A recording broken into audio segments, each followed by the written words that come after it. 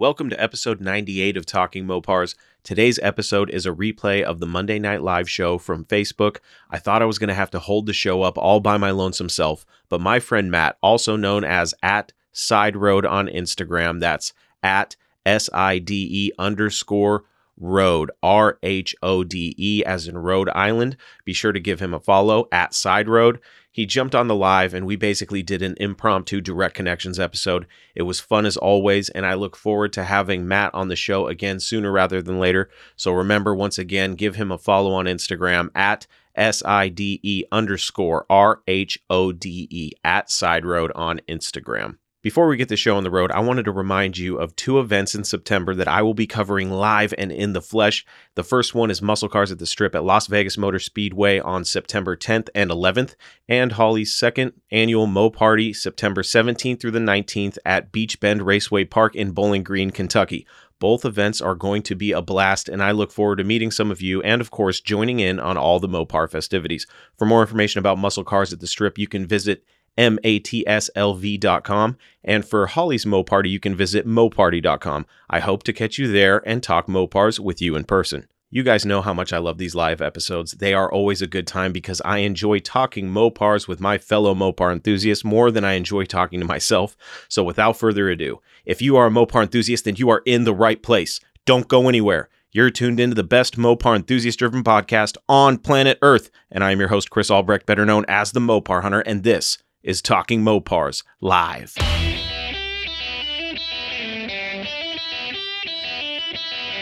You're listening to Talking Mopars with the Mopar Hunter, your direct connection to all things Mopar.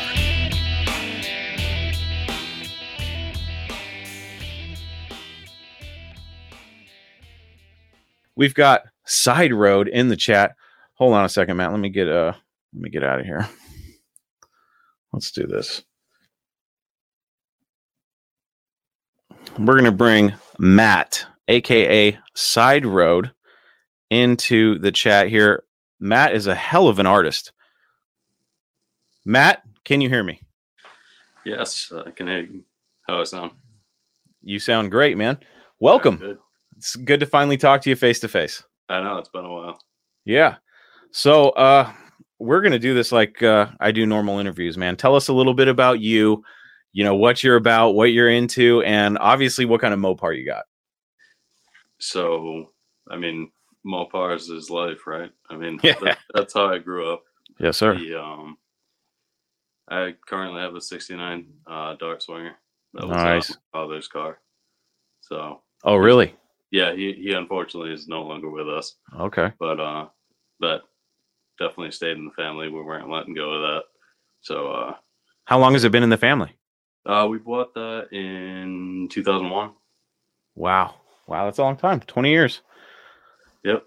Yeah, so that's been a fun project. But like I said, I grew up and Mopars were everything. So nice. Started basically with my grandfather. He was all about them. It's actually, I kind of owe my existence to Mopars. Yeah? Yeah. My grandfather, when he was kind of, young buck, driving around his 30s Plymouth, bumped into my, what now would have been like my great uncle. So they hit it off. They actually had the same identical Plymouth. Oh, wow. And that's how he went over, met his sister, and then ended up they dated.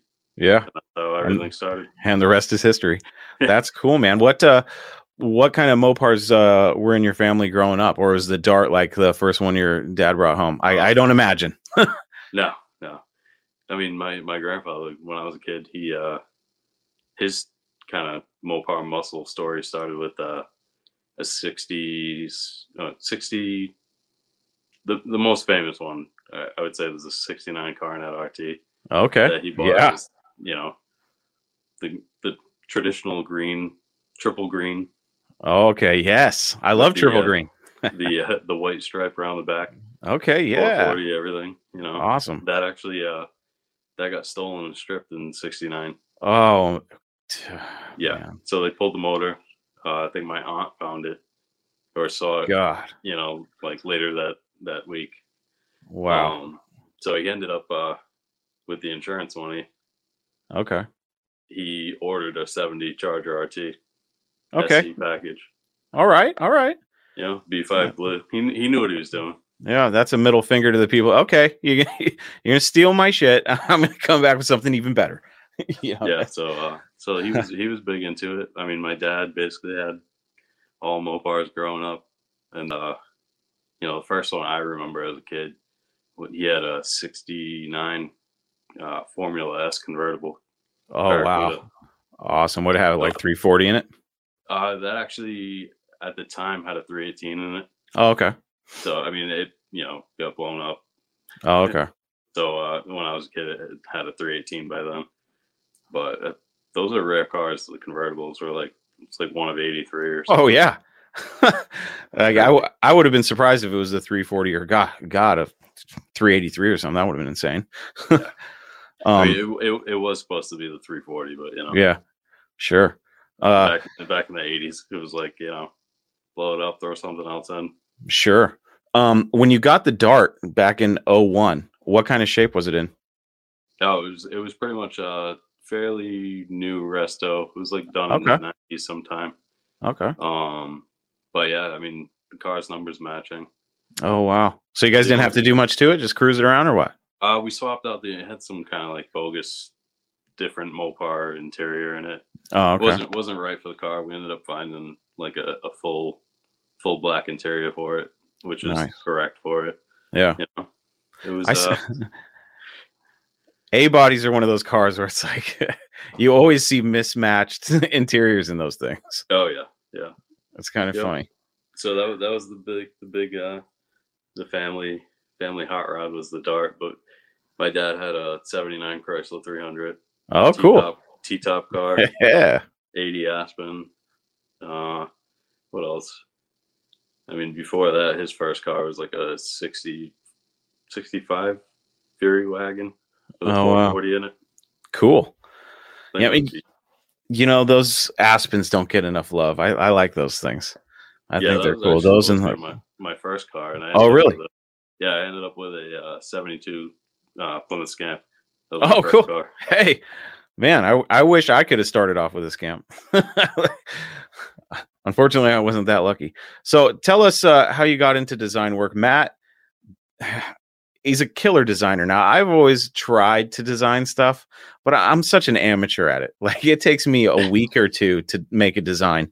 And funny enough, a lot of the designs that I've done started off on my phone with a cool picture that I saw or something. I was like, all right, how can I digitize this? And but some people just have the talent. Matt, tell us how you got into design work. I honestly I went to school, you know, stayed fairly local, but like I went into college basically thinking I was going to be like a, you know, high school teacher. Like, oh, really? Yeah, that was like I wanted to, you know, change the world. Sure. So, ended up, you know, one of my friends, he's still is awesome graphic designer, just in general. His style is like, he just has it. But he wasn't so much into the car thing, but me, you know, I'm like, well, how can I Photoshop this so it, you know, the wheels I want on this? So like, that's what kind of started it, to be honest. It was like, how can I change this, change the color, do this, add whatever. Wow. And and then I started taking classes, ended up switching my major. Cool. Got like just fully into the graphic design thing. So that's awesome, man. Yeah, I saw the work you did for Johnny Mopar and I thought it was cool. And then you reached out to me and offered me something I couldn't refuse. And I can't wait to see the completed project. That's gonna be a lot of fun, man. I appreciate you doing that, because I'm one of those guys where I'm like, yeah, let's work on something, and then I just get caught up and stuff. And you were smart in getting a little something done, going, hey, this is what I'm working on. Oh, okay. You're a good salesman, Matt. I like it. I was like, you know what?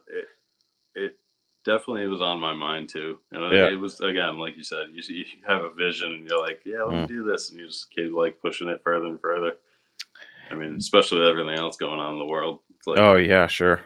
Yeah, it's crazy. I was actually looking at, because it's been a while since I've done a design, and I was looking at the Mr. Norm truck, and I was like, gosh, that's going to be a pain, and because I'm not good, you know what I mean? I was like, that is going to be a pain to do the lettering and stuff. I was like, I was actually dreading it, so I was putting it on the back burner.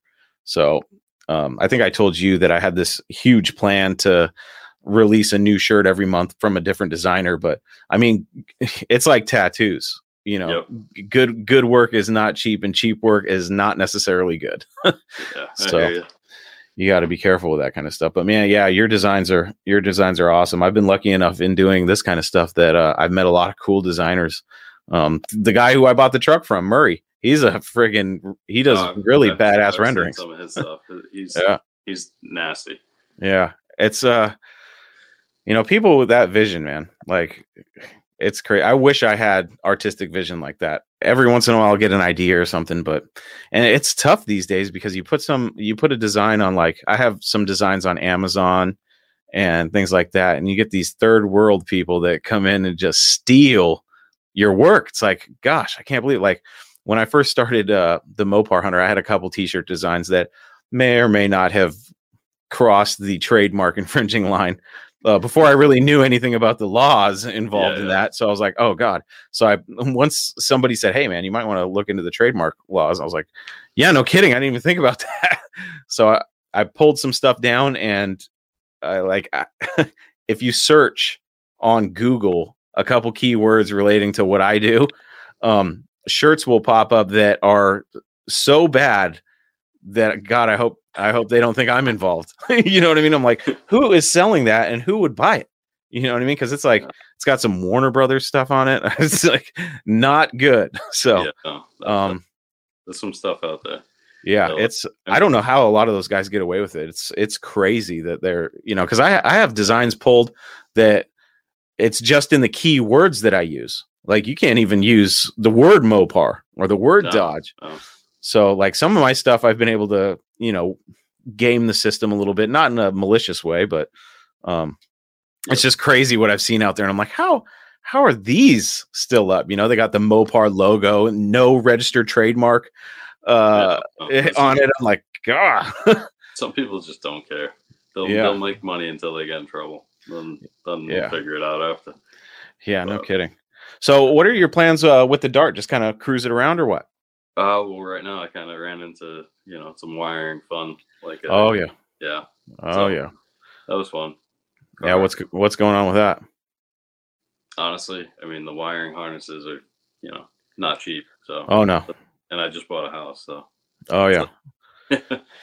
That's one of those things with Mopars with the wiring. It's like, okay, do you go with the OE stuff because you can get it and it's not cheap, or do you go with, like, every time wiring gets brought up, everybody brings up like painless, and like I did on my blue truck, I did the quick wire kit, and it's all really, I just don't know how I feel about it. I like original stuff, you know what I mean? But it's a widely debated topic, but some people swear by the original stuff. They're like, oh yeah, if you get, a bunch of shoddy electrical work in there, of course it's going to not work right. You know what I mean? But that's it's tough with the wiring stuff, because I mean, I know that car, it's 52 years old on the wiring.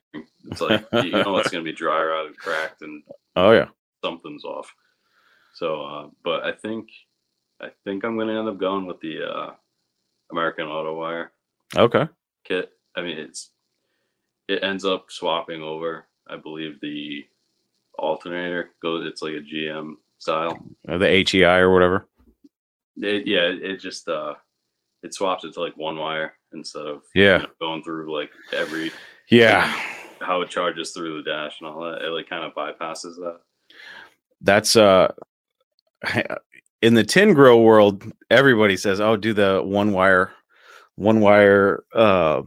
setup, because it's, if you're out on the road going to a show or something and you happen to break down, guaranteed any local auto parts store will have what you need. Guaranteed. Yep. I mean, I've been to some parts stores where, you got some younger guys that may not know much about the older stuff. So you ask them about a ballast resistor and they're like, and they give you that weird look, and then they just start typing. It's like, yeah, you better start typing. Yeah, that's one you just keep a spare in the glove box. Yeah. With tin grill trucks, man, wiring is one of those things because that damn bulkhead connector, man, God, they get so bad. Yeah. I found a wiring harness for the Mr. Norm truck after I burned up the wiring in it, and the only thing I don't like about it is that the bulkhead connector is white and the original ones are black, so it sticks out like a sore thumb. But at this point, it's like, all right, well, at least I know it's solid. You know what I mean? It's just a small little detail that I guess I can look past. But ideally, when I get the Hemi in there, I would like to just wire tuck everything. I don't want to see any. I want it to look clean in there. But that's easier said than done because wiring is not my strong suit. I will be the first to admit that. Yeah, that's why I'm kind of just like taking my time getting that started, because I know once I dig into it, it's going to be just a time-consuming project. It is, man. I made the mistake of going, oh, I can do a little bit at a time. And while I did do a little bit at a time, it would have been so much easier just to set aside 2 full days and just go, okay, I'm going to go out into the garage. Don't bother me, wife. And I'm just going to work on this wiring, because I kept doing 2 hours here, 3 hours there, half hour here. And it just got to the point where I was like, how long is this? It was sitting in the garage for far too long. And then I did the podcast, and I just got in over my head with my projects. And that's why I had to hawk everything and just start fresh, which I really didn't want to do. But in hindsight, looking back, I'm like, well, it was worth it because I got the truck that I've been after for so long. It made it worth it for me. You landed where I think you need to be. Yeah, it's tough for me because I'm not one of those people that's built, not bought. You know what I mean? You get that argument a lot, and I totally understand. I mean, I've bought half-done projects before, and it's never a good sign. And then there's the whole stigma of, oh, well, you didn't build it, blah, blah, blah. I'm sorry that I fell in love with the Mr. Norm truck. I couldn't have dreamt up a design that hit it so well. So I don't feel bad at all. And I have no problems telling people when they ask me who did the lettering. I tell them everything. Like, hey, It wasn't me. I'll tell you that. Thankfully, I know enough about the truck where it's not like, oh, I just bought it and I know nothing about it. Thankfully, I'm friends with the guy who built it. You know what I mean? Yeah. So no, I mean, I remember when you first posted that, and I love that thing. Yeah, there's just when you something about it. Said that you ended up with it, I was like, yep, that makes perfect sense.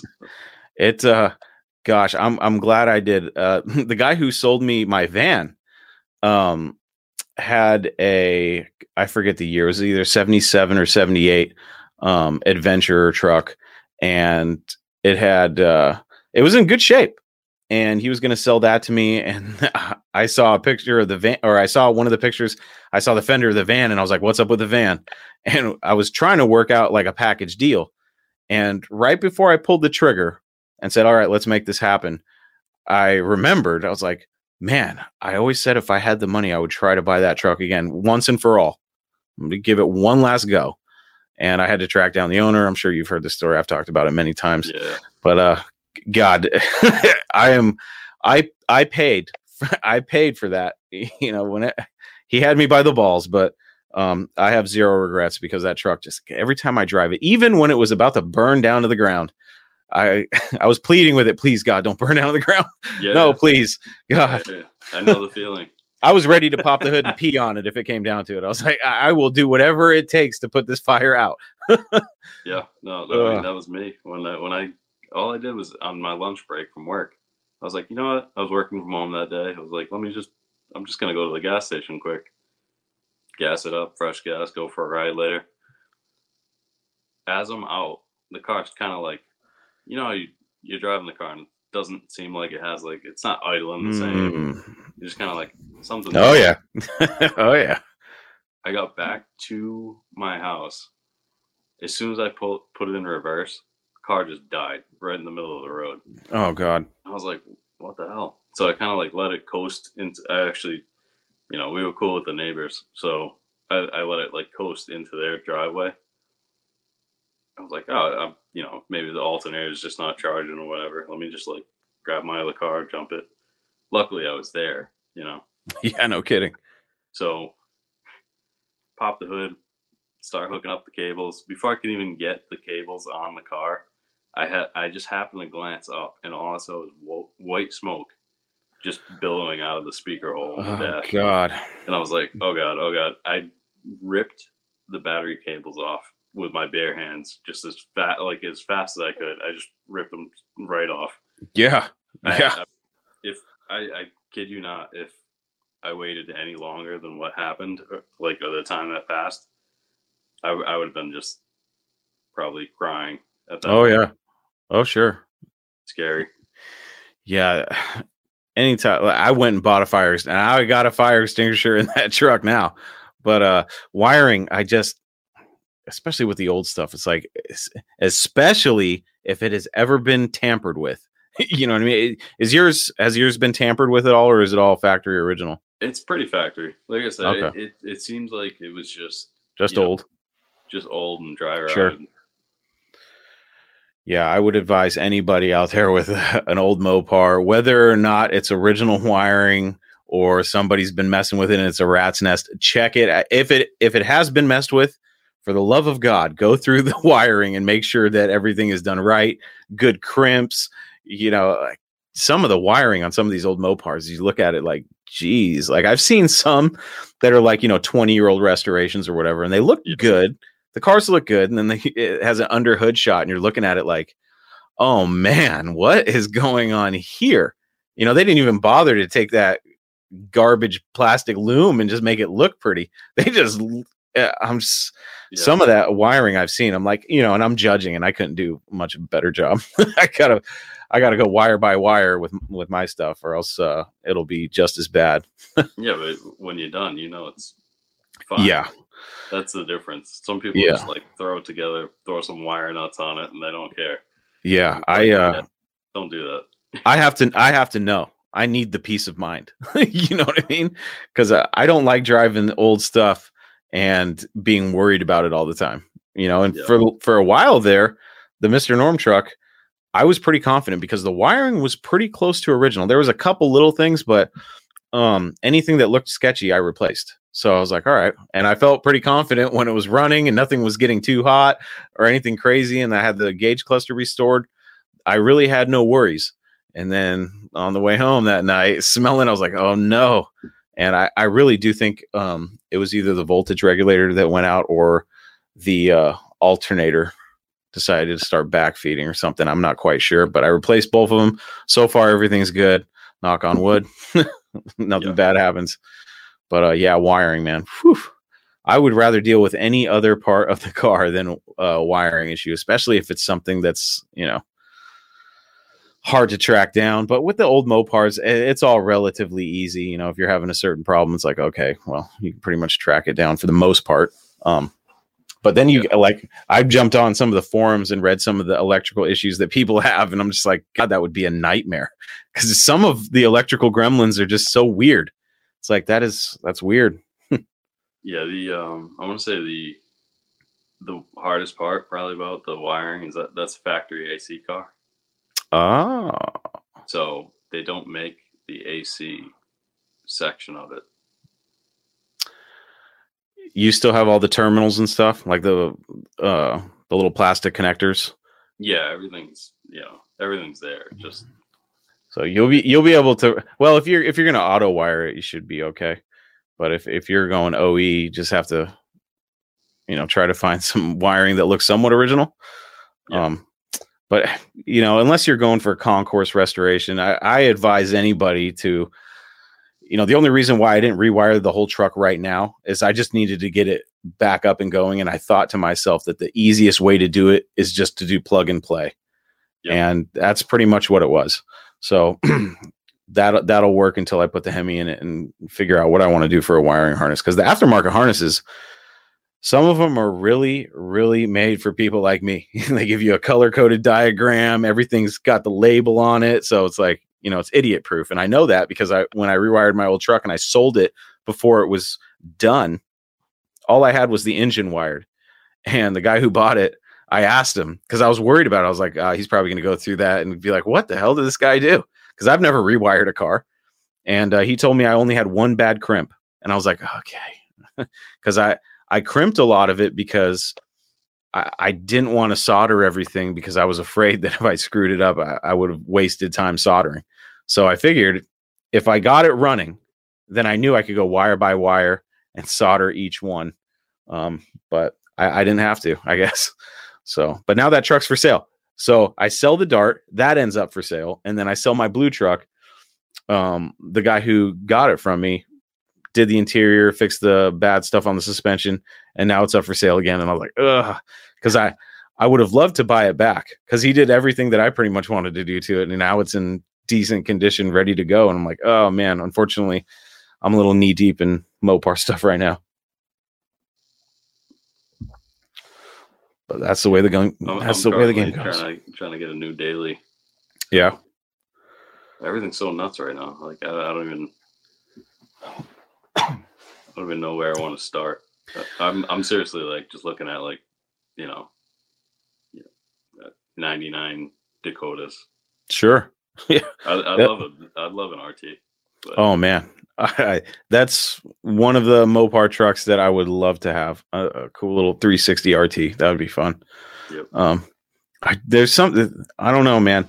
I love those little trucks. They're so hard to find and they're expensive, man. God, you can find them with 150,000+ miles on it around here. Anyway, they still go for $5,000+. And some of them are just ratty shit boxes. It's like, geez. Seriously. No, I mean, everything around here for like, I would say average price for like something that's like got maybe 140,000 miles is like $6,000. God, and you're over there, Rhode Island. So I'm sure the rust issues are pretty gnarly over there, huh? Yeah. I mean, you can tell what cars and trucks were garaged and. Yeah. How's the rust on the Dart? Is it pretty good? You said it was an older restoration. Yeah, I mean, it has probably. I mean, the quarters are starting to bubble now. Okay. And back then it wasn't that you couldn't buy a full quarter and sure. Basically just laid it over and made it look as best as you could. Sure. The rest of those back then weren't what they are now. Yeah. But between that I think there's a spot like on the floor that probably should get addressed. But everything else is pretty solid. I mean the car's nice. There. So that's good. Yeah, I'm assuming you garage it or no? Yeah. Cool. Yep. Yeah, those East Coast cars, man. I've seen some projects for sale over there. I'm like, whoa, like they are gnarly over there. Yeah, and they still go for the money though. Yeah, they do. I keep hearing from certain people. I'm sure they're going to be listening to this, or like, oh, I can't believe people would pay $20,000 for a ratty Charger that needs everything, and they're telling me they're getting running and driving decent driver quality Chargers for like $15,000. I'm like, show me one. Trust me, when I had a pocket full of cash earlier this year, I was looking and I could not find one. It's one of those, you need to know somebody who knows somebody or something. And I don't know those people. No. Yeah, that's either. Yeah. And all the people that do like keep those cards close to the chest, you know what I mean? They're like, I'll go ahead and pick that up from you when I have the money. I'm not going to tell anybody about it. Let's did you see that van that I was just looking at before you jumped on? Oh, the blue one? Yeah, that's it's clean, but gosh, 12,000 for a van. That's, I guess we're getting into that that territory with the vans now that they're getting more popular. It's insane. Yeah. Well, that's crazy. I mean, all the like 80s, late 70s Rams, like Ram Chargers, whatever. It's all going for like 20 if it's clean around here. Between 15 and 20. Those for another little era that is getting insane are those first generation diesels. Those things are unbelievable. You can't find a clean one around here in the Northwest for less than 20,000. It is insane. I'm like, that is crazy. Some of them are really clean, have low mileage and stuff, not even broken in yet, 100,000 miles. It's like, geez. But the amount of money that they're going for, there's people out there that are just scouring the classifieds in like Iowa and Nebraska, just waiting for that old farm truck that's still really clean to pop up for sale. They'll go buy it and then flip it. Yeah, things are getting crazy. I didn't think I would see vans get as expensive as some of the ones I've been seeing. I know that there's guys that have kept their vans forever, so they're pulling them out of the garage going, oh, they're trying to capitalize. I've seen some go for like 20, 30 grand. It's like, whoa. Wow. Trey're not that popular yet. We'll see. Send you, a friend of a friend kind of has it's like a green Plymouth van. Oh, really? It's like I want to say it's like a 77. Cool. Yeah, that's nuts. And that would be the hood scoop and everything. Like, oh, yeah. I'll have to send you a photo. Yeah, the Plymouth Voyager vans, they're rare. I like seeing them. I saw a grill on eBay. Gosh, how long ago was that? It was a while ago, but it was like pretty much NOS condition, and that thing was going for over $1,000. I was like, oh my God. It's insane. What do you think about the vans coming back? Do you think that it's just like a flash in the pan or what? I don't know. I mean, I feel like lately everybody just wants to go back to like off the grid. Some of us do anyway. So sure. Honestly, I think it's going to be a wave, and then I think we'll kind of level out again. But I think for now, people are into it. It's different. It's, the people who haven't seen those things are actually like discovering them. So I feel like that's part of it. And then you get the other guys like probably around our age that are just like, I remember seeing those when I was a kid. Yeah. Like, yeah, I'll pick that one up that's been sitting sure, a few miles away. But I don't know. I feel like that's going to be a wave. I think so too. We'll see. I hope that part of me is like, I really hope it comes back, but then I'm like, well, then everything's going to go up in price, and it's kind of like you outweigh. Do you want them to go up in price but have more parts availability because maybe some of these companies are go, oh, vans are back. Let's start reproducing some of the stuff that we had in the 70s.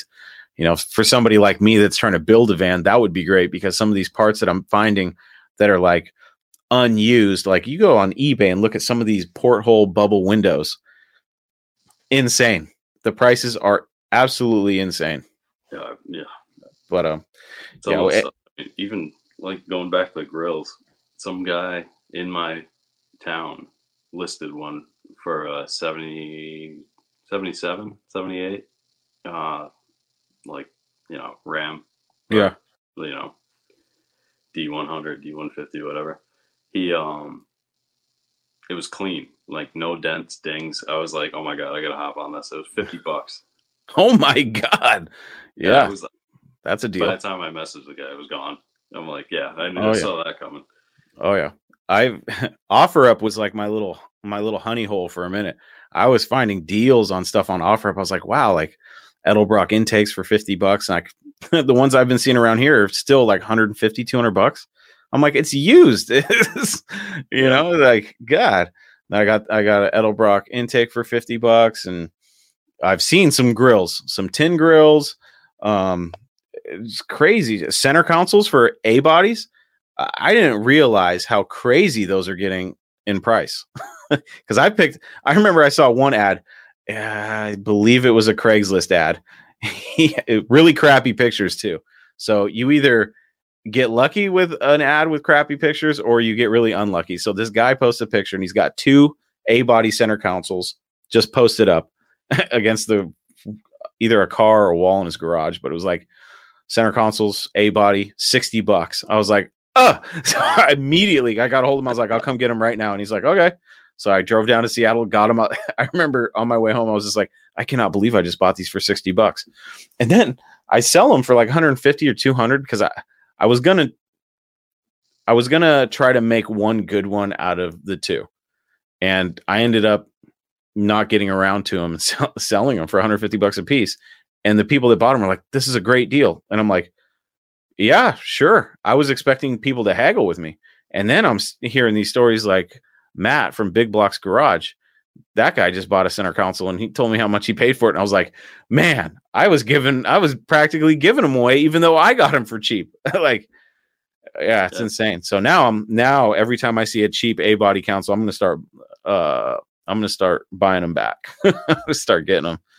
See if I can make a little bit of cash to fund my projects. Even going back to like some of the Aspen stuff, like you saying, those don't get enough love. It's like, yeah, because I mean, there's no aftermarket parts. So I'm looking, and it's like, especially the 80, which is like it's literally 1 year. Yeah, it's you can't find anything. I was just looking. I stumbled on one thing because you start reminiscing about when you're a kid and you look up at that car that you ever. Sure. I saw a grill.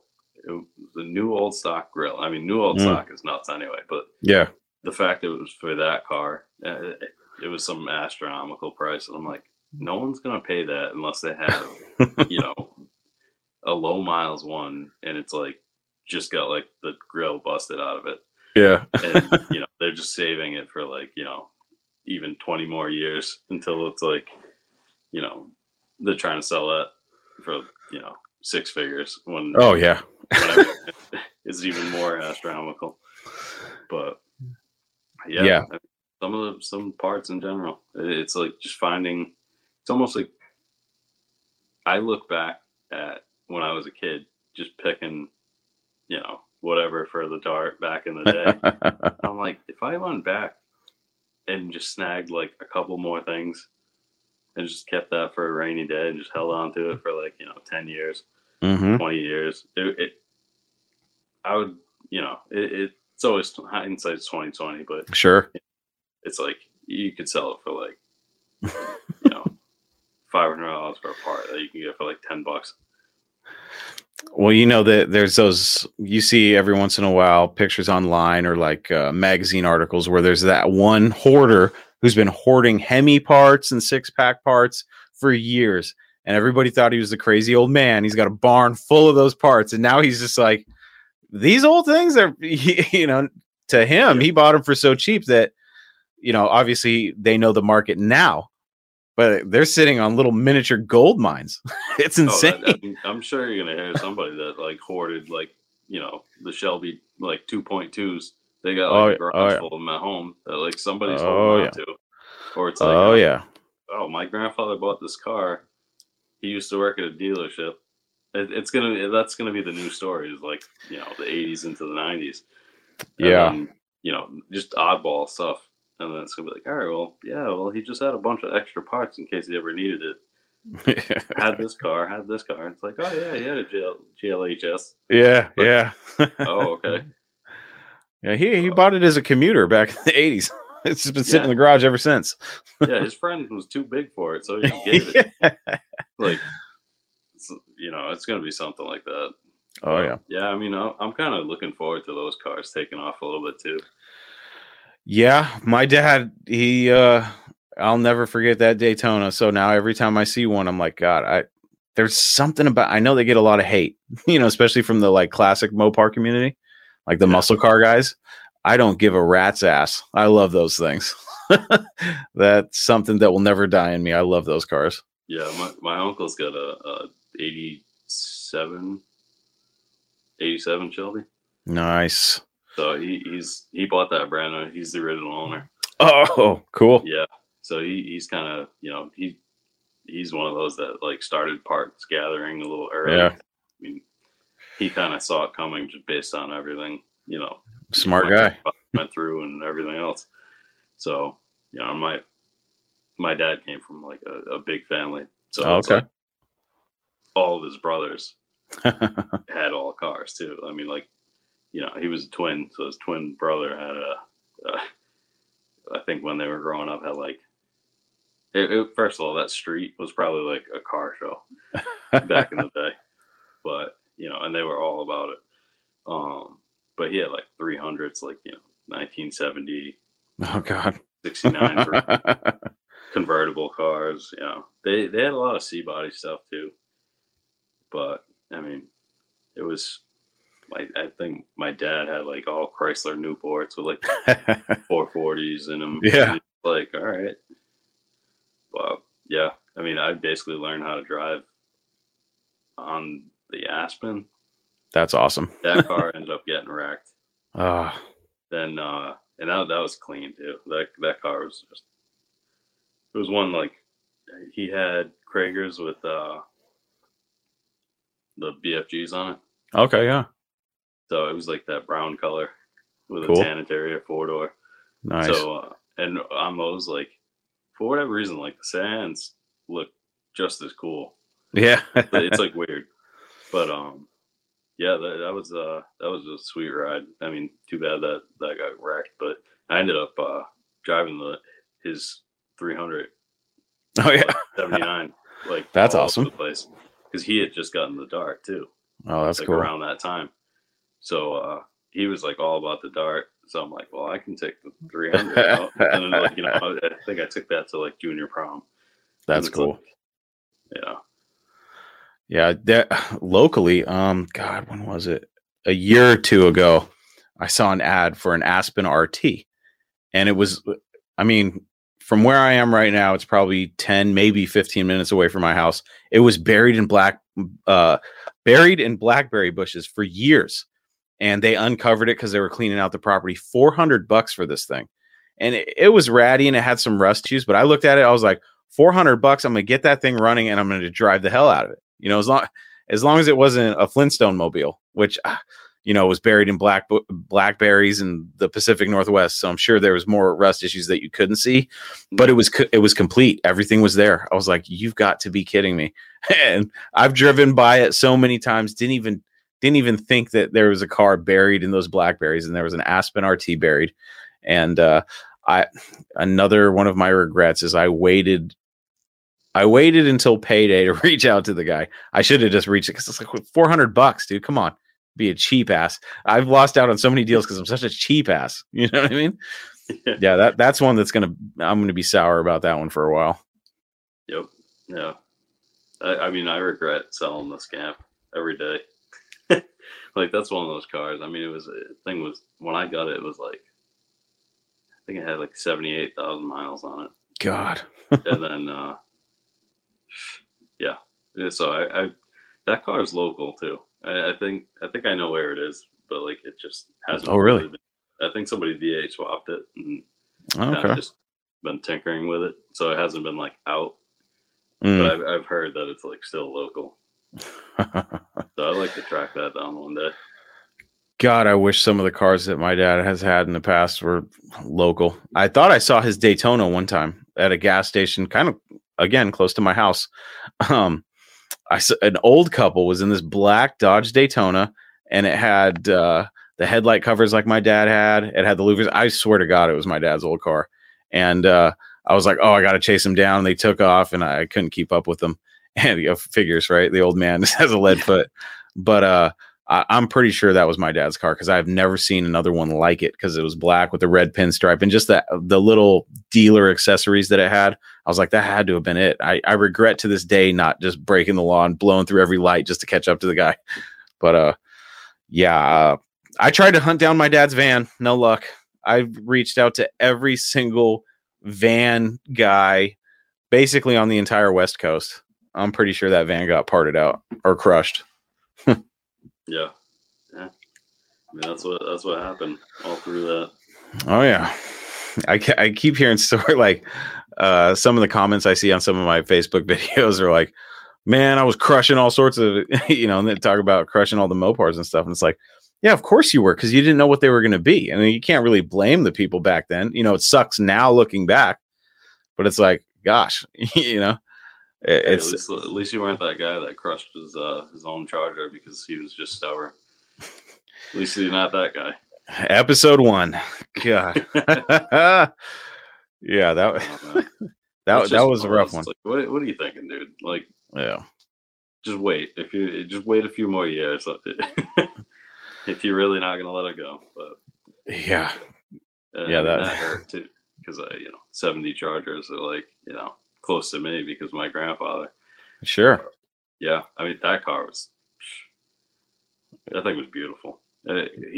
When he passed away in the late 90s, again, that was kind of like before everything like really blew up. Sure. So I ended up selling the car. Guess how many miles that car had on? when Gosh. when it was sold. 60,000. Less. Really? 40,000. Less. 30,000. It had like 34,000 miles on it. Oh my God. All original paint. Oh my God. Had Was it a- pretty solid, even though it was an Oh, East Coast car? Thing was mint. He God. garaged it from like, as soon as he could. Wow. And that was so it had the SE package, RT car, B5 blue, black vinyl top, Nice. black interior. Nice. Had the stripe on the side, like the pinstripe Okay. one, Yeah. with a luggage rack. Really? See, sometimes luggage racks get hate, but that's just the time period. I kind of like them. I kind of have a thing for them. If you saw the car, you'd be like, all right, Yeah. Yeah. I'm okay Yeah. with that. Yeah. Hell yeah. But that car was beautiful. And so when that was sold, that was actually, I want to say I think it was like early 2000s. That car was in like the Survivor tent at Carlisle. Oh God. Yeah, I mean that low mileage and that special of a car. Yeah, those are the types of cars. Like you see a lot. Like you can find a slant six scamp with low mileage. Every once in a while they'll come across Craigslist or whatever for under 10 grand. It's like, whoa, that's crazy. It's hard to find those crazy cars for that cheap. You know what I mean? Yeah, that's one car. If I hit the lottery, that's gonna be my car. Yeah, I dream about finding a low mileage, sought after Mopar, but nowadays it's too hard to get them for cheap. Oh yeah, never happened now. But yeah, like you said, it's gonna be somebody that's like, a friend of a friend knows somebody's aunt who's, Yeah. oh, I have this old car in the back somewhere, and then it's like, oh, I mean, by now it's like, all right, kind of what you have, I'm sure, but here's so hoping. Sometimes when I see like signs for estate sales or stuff like that, I'm like, there's got to be some people that have gotten lucky. Like, let's go check out this estate sale. And then in the garage is a car, and they're like, are you selling the car? And they're like, yeah, we thought about it, but they get something crazy. Like, Yep. those stories exist. Oh, absolutely. Yeah, I'll have to shoot you over a picture of the Charger. Yeah, Thing. do it. Yeah, that'd be cool.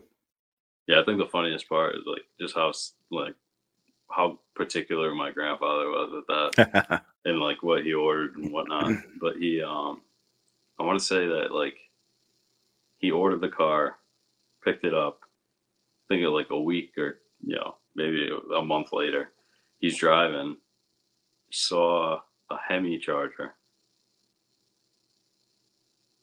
made the dealer switch the wheels to the rallies because he had the 14-inch road wheels on it. Oh, okay. So yeah, Wow. He was basically like, "Oh, I want those," and the guy's like looking at him like he's crazy. He's like, "Nobody's gonna buy a 70 like Hemi Charger with 14s on it."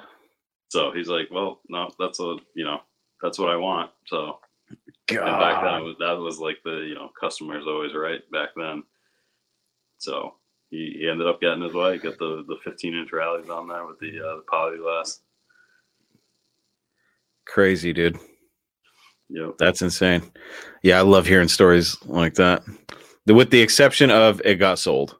You know what I mean? Yeah. That's what do you know how much he let it go for? I actually don't. Okay. No. It probably hurt to know, to be honest. Yeah, I don't even want to know. at this point. Yeah. God.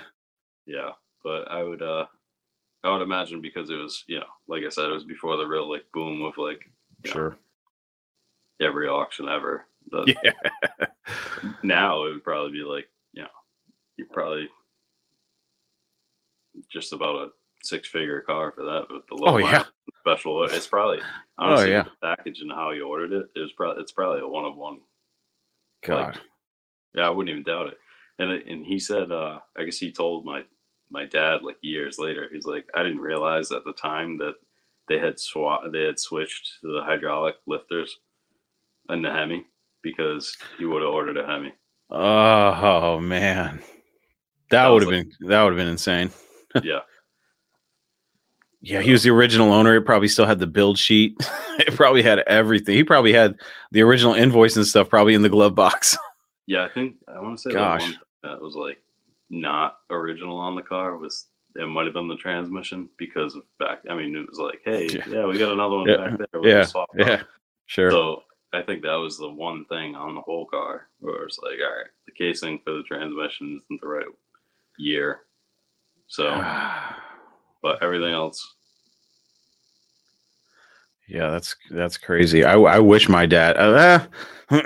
I kind of wish my dad had something a lot crazier to talk about. Like, oh yeah, he had a Superbird or something like that. But nothing that cool. But that's why I love hearing those stories. But they always only few of them have the good endings where it's like, oh yeah, it's still in the garage. It's like, what? Yeah. Yeah. I remember him telling me about just cars for sale back in the day. And it's like one of them was ended up in like a back page story of, I don't know if it was in Mopar Collector's Guide or something, or Mopar Muscle. It might have been, I think it was Collector's Guide, but I'm not sure. But it was like just a brief little, this was sold for this price, like crazy deal. It was in my dad's hometown, and it was a Superbird that just sat off to the side. And my dad went by and asked this guy, like, literally, hey, I have cash, I'll buy it, how much do you want for it? Kept asking the guy. One day he went by and the car was gone. Oh no. And he's like, are you serious? He ended up seeing the guy. The guy was like, oh yeah, we ended up selling it. He's like, how much did you sell it for? He's like, oh, like we sold it for like $2,200. Good God. And he's like, I literally was like ready to go to the bank and get the money in front of you. Oh God. And you wouldn't have sold it. And he was like, the guy was kind of a jerk about it, but oh sure. And it was just funny because the car ended up just being like a little mention in one of the like magazines years later. And it was just like, really, that was the car, and that guy ended up with it. Wow, that's insane. I wish I had I thought I was gonna have a story like that with the little red Daytona that was in town. I was like, oh, this guy, he was an older black gentleman. And my little joke, and if you're uncomfortable with racial jokes, this is where you go ahead and sign out. But I thought, I know it's nothing but a bunch of old white guys trying to buy this car. Maybe if I go in there and I'm a little brown, I go in there, maybe I got a leg up on them. You know what I mean? But no such luck. No such luck for me. But that car's legendary locally. I'm trying to figure out what happened to it because I know the guy, he moved. But I've heard rumors that it's sitting in an apartment complex now, but I'm a garbage man. And I am pretty sure if any of my coworkers saw that car sitting in an apartment complex, they'd probably be like, hey, Chris, there's this Charger, one of those ugly ones with a big wing. Yeah. But haven't heard anything about it since it got moved. That was a shock because it was like one of those crazy cars you could always count on seeing, there's the Daytona, he finally, for a long time, the blue tarp that he had on it was basically just shreds. And then eventually, it was so you could see the Daytona on the side. It's just like, people knew what it was. And he eventually got a new tarp for it and really wrapped it up good. I have pictures of it on my Instagram. It's wrapped pretty decent. But gosh, I wish I knew where that car went. Yeah, he told me he almost bought like a AAR Cuda. Oh, really? Again, it was like $2,500. God. He went back, car was gone. It was like he was always just like one step behind the guy that like literally just carried probably $3,000 on him. Just for that reason. God, yeah. If I ever have in today's market, you got to have at least $20,000 in your pocket. It seems like I've told the story recently when I had that money. I went over to that 70 A66 Challenger. I had 12 grand with the ability to go grab another 5, and I was ready to go. And he told me 30 grand, and my heart sank. I was like, here I am thinking that I could drop $17,000 in this guy's lap and take this car off his hands. And he hit me with 30 grand, and he was high. He was high on that price. But I was like, yeah, I guess I don't blame you, because he's looking at me probably like, hey, if you got 16 or if you got 17, you got 20. And if you got 20, you could probably get 30 if you really tried. So, but that car's been there for so long. It's someday he'll let it go. But you never know. Probably not to me. Probably somebody else that goes there with 25 and says, I got 25 right now.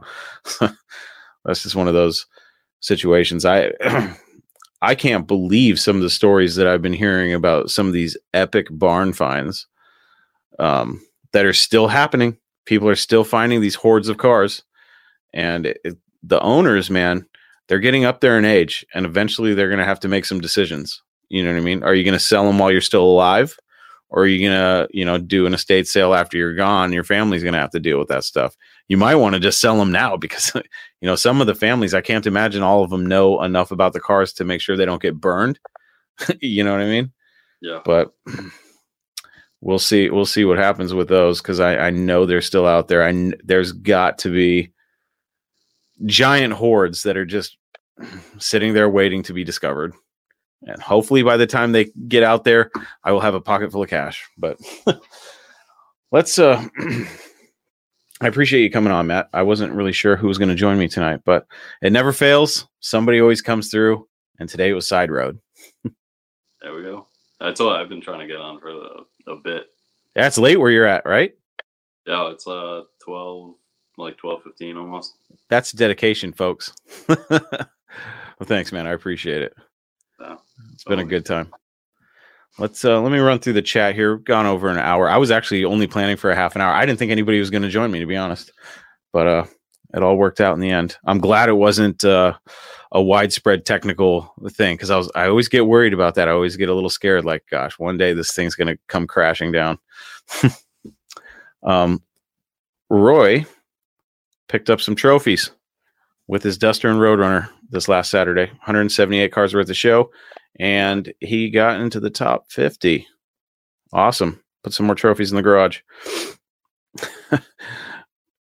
Cameron, I work with this. He's a garbage guy. He sends me, he's one of the guys who's like, hey, I know where this Mopar is. I know where this one is. He's pretty reliable for that, because he knows cars. So a lot of the guys at work will be like, oh yeah, there's this old car. It's like, okay, well, what is it? You know what I mean? And then you get the guys that know a little bit about cars. And sometimes they get the years wrong. Like I had a buddy who's like, I think it's a 69 Charger over by this elementary school. And I was like, where? So he tells me it's like a 72. And I was like, oh God, still a cool car. It's got a giant 6-pack hood scoop on it. I was like, still a cool car. And the guy just happened to be outside. And I was like, hey, is it for sale? And he's like, nope. But I'll be going back to make a video to get some outrage from all the people that don't know who I am. And they think I'm just trespassing on people's property. Cameron says, cool, just don't let the black light do the talking. That's about that van. Paul, black light. There's always, every time you bring up a van, there's always black light jokes. Roy says, seen a decent step-side truck today at the Sandblaster. He said, customer, just give it to him. I didn't ask if he would sell it. Wood bed was gone. Floor was rough, but body was nice, and it was a 4x4 with a 318. Yeah. A lot of the short bed two-wheel drive trucks are starting to get up there in price, so people are starting to go towards the 4x4s, which is cool. I want a 4x4 tin grill someday. That would be awesome. Cameron again, he says, my girlfriend and I are going to recreate my dad's first Mopar 1970 Super B V-Code TX9 with striped delete. Awesome.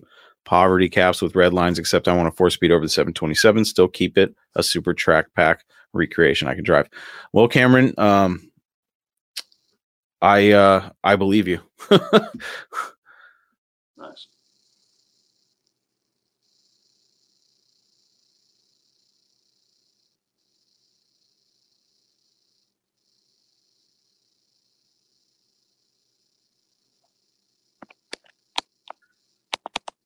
That was weird. I'm back. I don't know what I touched, but I panicked there for a second. I was like, oh no. Matt, it's your show now. I did one of those. I was like, Oh, where'd it go?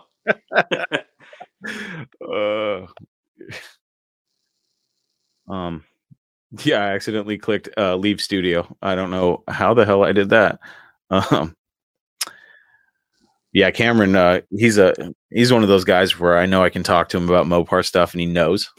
Sometimes you talk to the guys and they kind of they fake like they know about Mopars. It's like, oh, he doesn't know anything about Mopars, which you have to find a Mopar enthusiast to have a conversation about Mopars with. Yeah. You know what I mean? Or somebody that at least knows enough about cars where, they know basic knowledge. Yeah, no, I mean, when I was a kid, my dad basically used to, we had like all the old like Mopar, like, books. Where Oh, yeah. Just showed you each year and like what the models were and what the dealers were doing. It was all those books. And he used to just, I was probably like, 4 or 5 years old. And he's like quizzing me, like, how do you tell the difference between a 68 and a 69, like Coronet? Oh, yeah? He's like quizzing me. He's like, I'm like, oh, yeah, the circle, Yeah.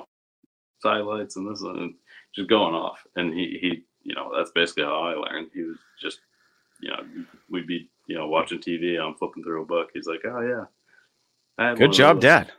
Yeah. Good job. Solid parenting. I'll remember that for when my daughter hopefully she gets interested in this stuff, because I would love for her to school some dudes. That would be funny.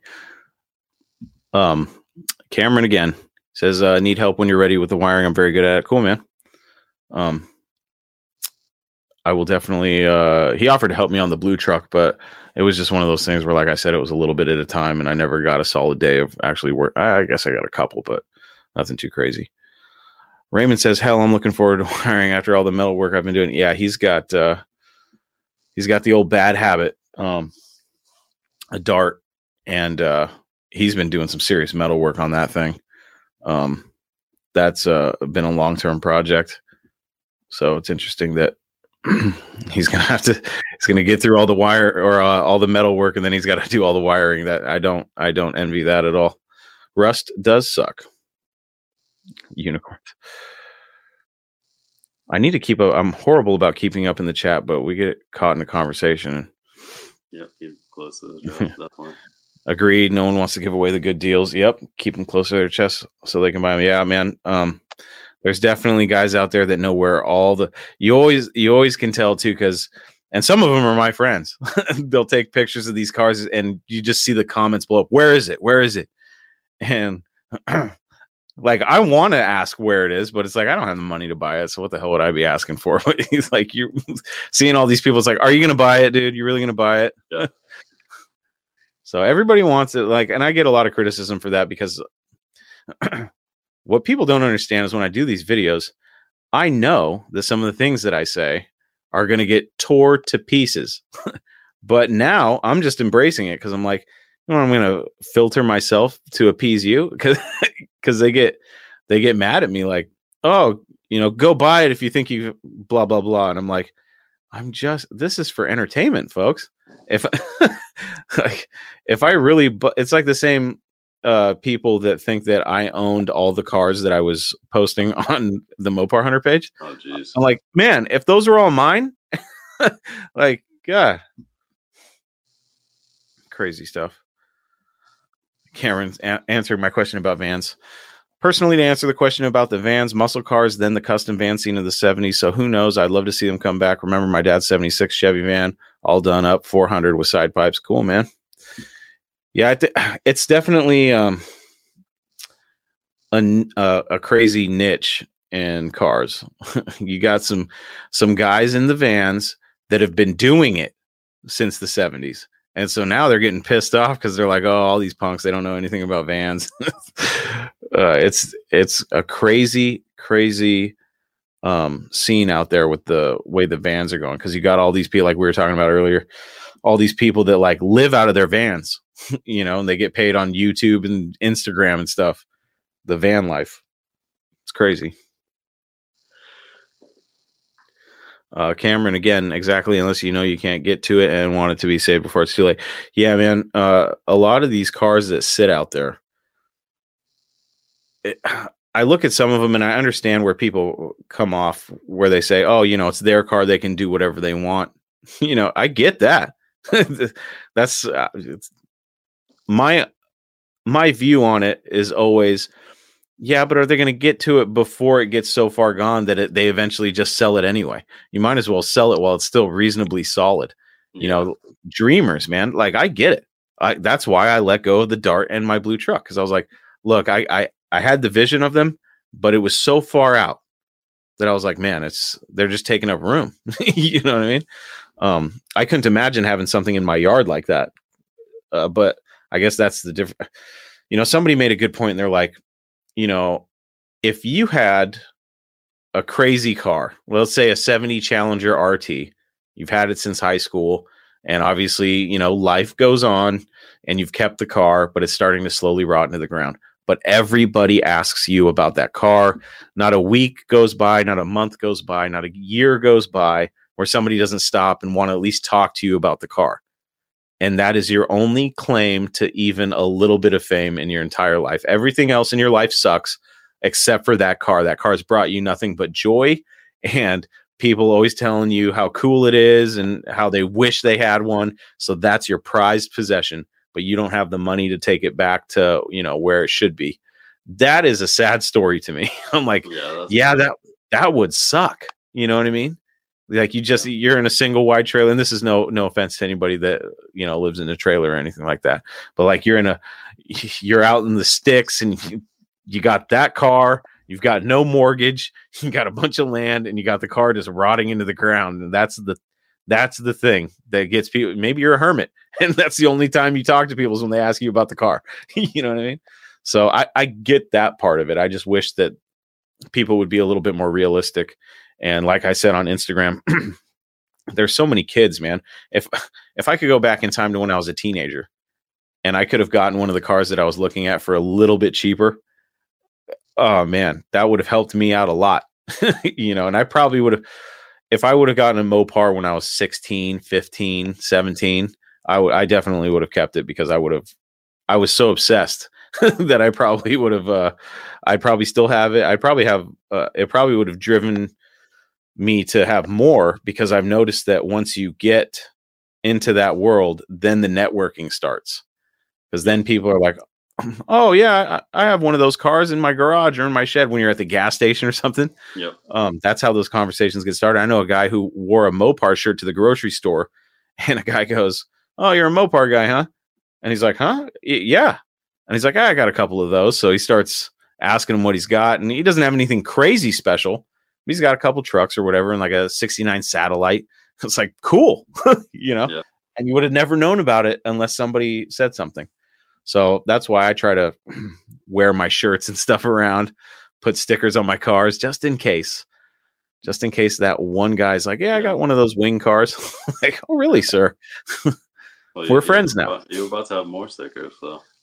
Yeah. Yes. I can't wait, man. That's going to be good. Ian, great content as always. Thanks you. Thanks, buddy. Looking forward to hopefully joining the chat someday. Yeah, man. This show will always be an open forum for my fellow Mopar enthusiasts. Paul says I should start hoarding 70 B-body trunk lids. There's a lot of B-body stuff people should start hoarding. Any and all, man, 71 to 74 is almost impossible to find a rust-free trunk lid. Oh, he's talking to Paul. Yeah. I do not wish that I had a 71 plus anything, just because it's so hard to find parts for. God. Cameron again, got a 11,000 original mile 88 laser turbo for free from my dad's friend in high school. Drug it out of the bushes and towed it home. Clean interior. Threw a battery in it, fired up, and drove. Nice. Sold it for parts as it was wrecked. Guardrail kissed down the side and bent spindle. That's a bummer. My dad's got an 88 blue Shelby Z that is crushed on the passenger side, but it's got the complete drivetrain. So we also have this 87 CSX that we're basically going to park next to the Daytona and take everything out of the Daytona and put in the CSX so that the CSX is back on the road. And if these people that I've been talking to really do come out with that rear wheel drive conversion kit for the Daytona, I'm going to try to find a door for that blue one and just experiment and see what happens. See if I can get a rear wheel drive Daytona. Was it Johnny Mobile talking or posting about the old conversion kits for like the drag cars? Yes. Yeah. We were talking about that, and he's got all sorts of cool direct connection catalogs and stuff. Those are, I have never, in all my searches and scouring the internet, I have never been able to find an original direct connection rear wheel drive conversion kit for one of those cars. I'm sure somebody out there's got one that's in very good condition and they're not letting it go. Although it would be smart to at least prototype it, and make a couple more and make some money. I'm sure their trademark or their patent for it is long expired. Brian says, too bad I'm at work. I would jump on. I got one hell of a story for you. One of these days, I'm going to do a Saturday afternoon live. That way I can get some more people on here. It's always tough when I do one late at night on a weeknight, especially. Ian says, I wasn't even around back in the days of cheap Mopars, but even in the 90s, I passed up so many good deals that I should have bought. I look at some of the car magazines, like I know, what is it? Auto Week, I think, had classifieds in the back for a while. And I've seen some crazy stuff in there too. It's not just the Hot Rod Mart or Auto Trader. I know I have a stash of old Auto Traders from like the mid 90s that I'm sure have some crazy Mopar deals in them. Cameron again, my uncle tried selling me his 68 Dart GTS 344 speed B5 blue, all original B7 blue interior, white stripe, 390 sure grip, no radio, no heater, factory little old lady car from Pasadena, LOL. No shit, didn't even have drip rail moldings on it with the tandem white stripes that said Swinger though. Yeah, man, God, that would have been cool. I still would like to find an original big block A body. That would be very cool. Hard to find though. Zachary, where the Dakota guy's at? I don't know. Side Road's trying to buy one. Yeah, I'm just gonna say I'm hoping to be one day, but not yet. Ian, exactly. I remember my chance to buy a Superbird. Yeah, God, I would love a chance to buy a Superbird. Paul says, my parents test drove a Superbird, decided against it because it wasn't a good family car at the time. Oh, set the kids on the wing. Take a ratchet strap them down.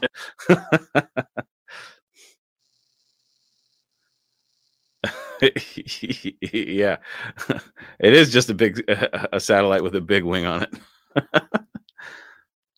Ian says, thinking of all the missing Pro Street cars from the 80s and 90s. Yes, they are all out there somewhere.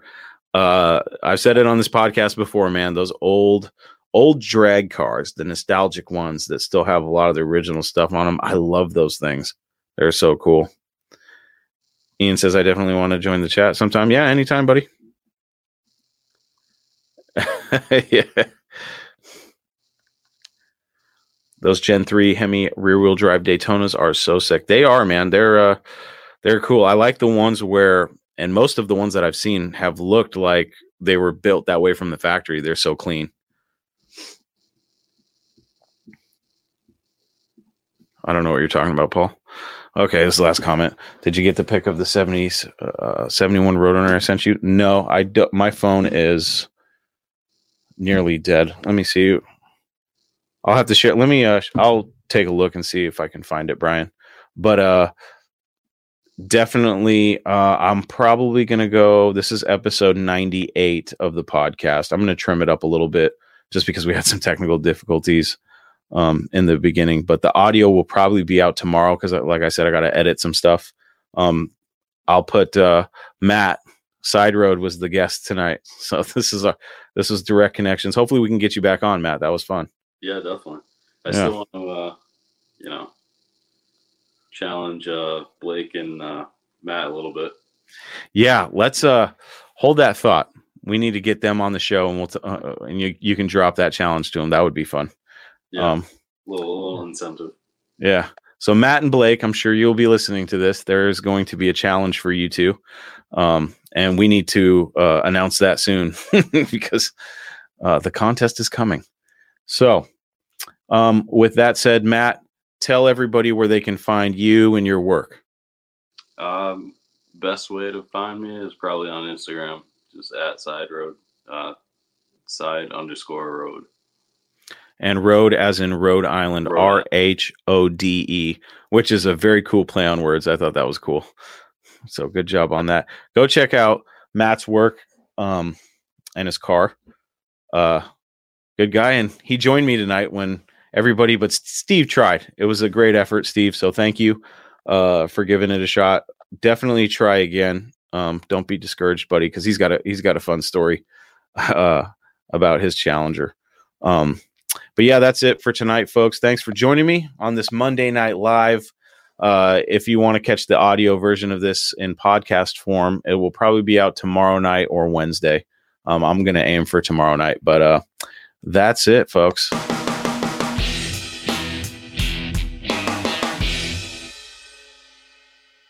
There you have it, my friends. Another episode of Talking Mopars Live is in the books. For everything you need to know about the podcast, please visit TalkingMopars.com. And don't forget that you can send me your Mopar stories, questions, comments, concerns, complaints, and everything else on your Mopar addicted mind to Chris@TalkingMopars.com, or you can leave me a voicemail on my voicemail box at 209-28-MOPAR, and I will play your message on the show. Also, if you enjoy this show and would like to show your support, there are a couple ways you can do it. One way is by picking up some Talking Mopars merchandise at the Talking Mopars merch shop, which you can find on TalkingMopars.com, or by becoming a supporter through my Facebook page. Find me on social media by searching for @TalkingMoparsPodcast, and be sure to subscribe to my new YouTube channel by searching for Talking Mopars Podcast. And don't forget to join me at Muscle Cars at the Strip in Vegas on September 10th and 11th, and at Holly's Mo Party in Bowling Green, Kentucky on September 17th, 18th, and 19th. I'll be at both events with some of my good friends and fellow members of the Motley Crew of Mopars, so be sure to say hi when you see us. That's it, my friends. Until we talk again, I am your host, Chris Albrecht, and that was Talking Mopars Live.